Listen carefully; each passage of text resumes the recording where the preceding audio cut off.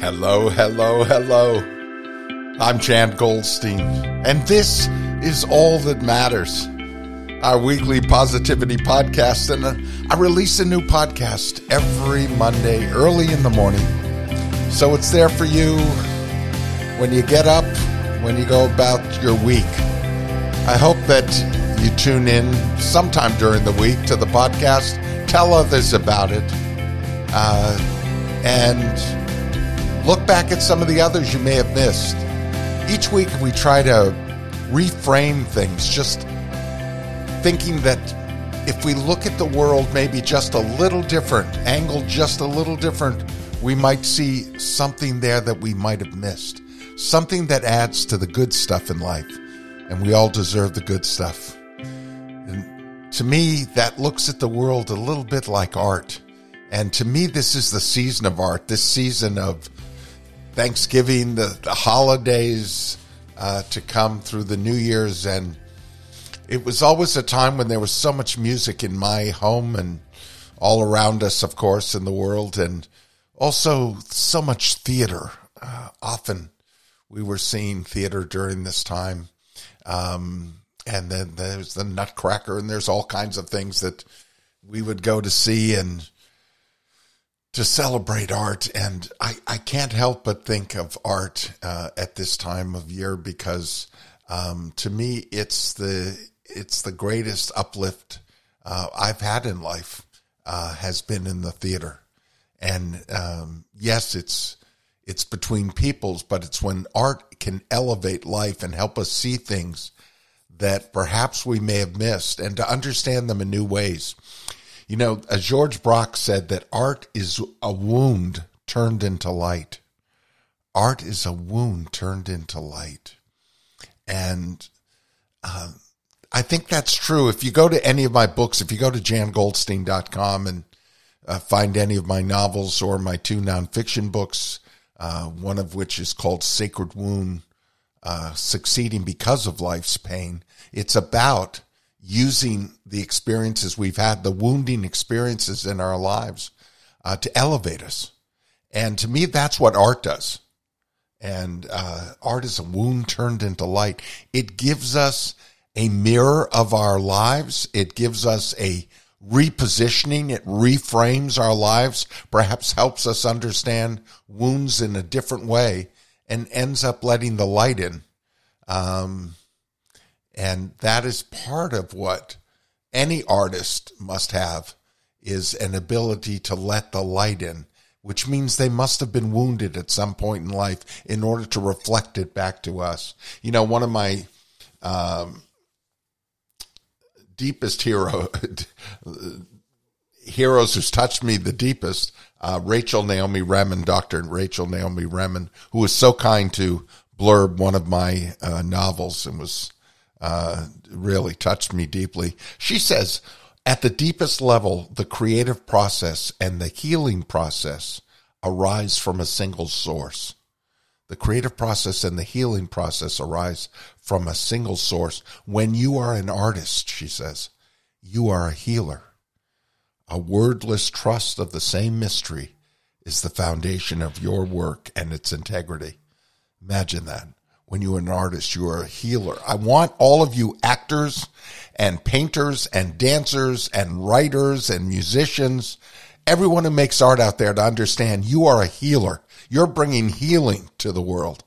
And that is something that is so powerful. But I also want everyone else to understand, whether you're involved in making art in the traditional sense or the non-traditional sense.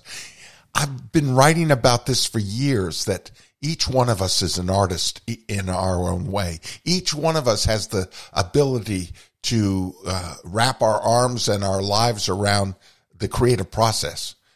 We may be creative the way we live our lives, the way we approach the climate, the way we approach our community, the way we approach life in general, and the way we approach our own growth. There is an artist inside each and every one of us, and it's our challenge, I think, to find that artist and to nourish that artist inside of us. And that's part of what this whole podcast, All That Matters, is about. It's about connecting to that artist inside of us, because that's part of the good stuff in life. To me, art is so cathartic. It goes back to a time when, as a young man, I attended a performance of Amadeus in Broadway. And I was filled with some kind of deep concerns. I can't even remember what it was, but I remember something was bothering me. I had to take care of something. You feel the weight of the world on your shoulders sometimes, and that can happen at any point in life. But I go into the theater, and there is a moment in Amadeus, in which this composer, Salieri, who's a kind of an everyman kind of composer, not great, good. And he sits in a wheelchair at the start of the stage. He looks absolutely ancient. He's probably in his late 70s, 80s. And he is looking out at the audience, and he talks about, he rails against God. How could God place the gift of creativity inside this foolish little Wolfgang Mozart, who to him is just a silly little boy, who somehow is a genius, a composer genius, whereas Salieri has worked at the craft of writing music all his life and yet can't seem to come up with anything approaching beyond good. Nothing great, nothing extraordinary, nothing magnificent. And so he rails against God. How could you place inside this silly boy who has no concept of genius? He just writes it, no concept of craft, because it just comes out of him. It pours out of him. And then suddenly we are brought back to the moment at when Salieri is 30 and is a court composer and first meeting this young man named Mozart, who's come into court and is all giggles and silliness until, of course, he writes this magnificent, any number of magnificent compositions. Salieri goes from being 80 on the stage to 30, and it happens in a snap of a finger, in an instant. And it isn't done with any magical makeup, nothing more than the actor's craft, than the art of Ian McKellen, who rises from the wheelchair and is suddenly this young man. It took my breath away. I gasped. And that is the healing power of his art, that it took me out of myself. And for the rest of the show, I was spellbound. And I remember at the end of it, all of the worry had been drained away from me. I was so filled with the beauty of the art I had just seen. The words of the playwright Peter Shaffer and the phenomenal performance of Ian McKellen. That is the power of theater, and the ancient Greeks understood that. They understood that there was a biological basis for catharsis, and that theater could serve that purpose, and art in general. For example, the story of Oedipus and the plague on Thebes, describing how the mythical king struggled to cope with the plague caused by his own murder of his father, that was performed in the city while it reeled from a siege and a plague of its own in 429 BC. And for a few decades now, neurobiologists and literary theorists have talked about mirror neurons that fire in the same places in the brain when one is either performing an action or watching someone else perform that same action. So the understanding has grown that there's a vicarious emotion, like crying over the death of a fictional character, that creates some of the same neurological feedback to our real life experiences. This all echoes Aristotle's idea that something therapeutic really happens when one watches and experiences a tragic performance. So this effect is not a surprise to practitioners today, practitioners of drama therapy, such as psychodrama or playback theater. Some have turned to ancient Greek theater and myth to address contemporary traumas and social ills. For example, Brian Derry's Theater of War applies Greek tragedies to help veterans cope with PTSD. And Rhodessa Jones's Medea Project applies Greek myths like Medea's betrayal by Jason to the lives of incarcerated women. So theater can do that for you.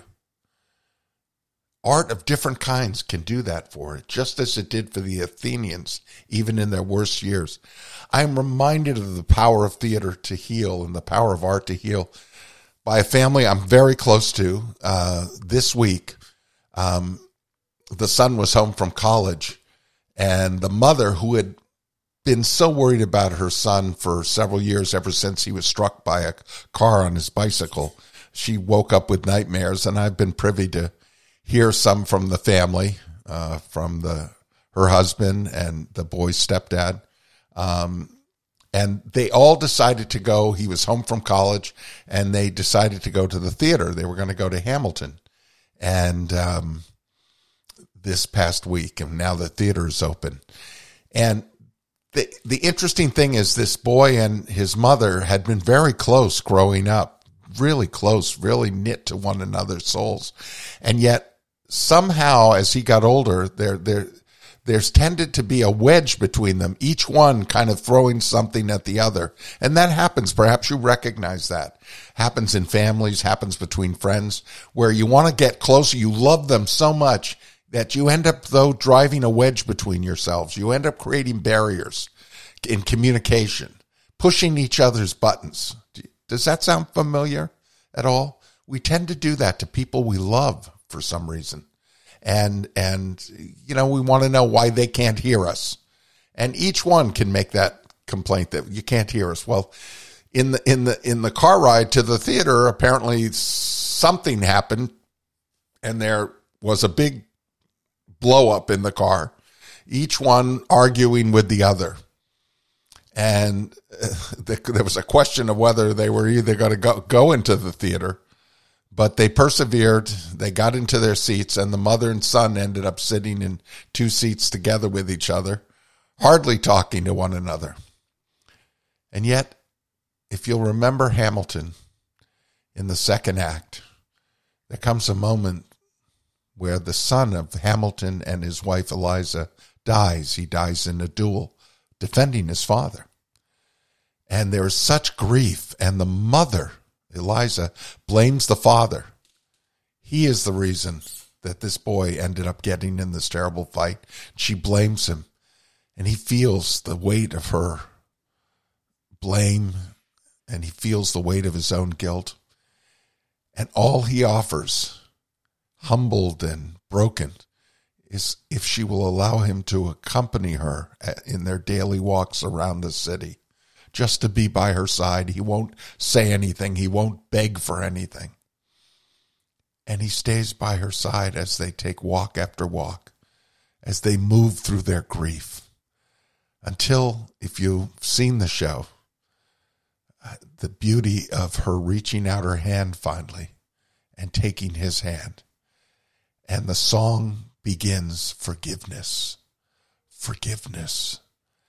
And at that moment, in the theater, the young man, the young college freshman, placed his head against his mother's shoulder and began to cry. And she put her arm around him, cradling him, and began to weep. And in that moment was forgiveness, a healing that the theater offers us, that art offers us. So, my wish for you in this season of art is that healing, that feeling of forgiveness, whether it be from a painting or from the theater or from a book or from music, whatever form of art you experience, simply the art of life, may it reveal the goodness to you and its own healing power. This is a season of light. Here's to illumination and healing for all. Until next week, I'm Jan Goldstein, and this is All That Matters.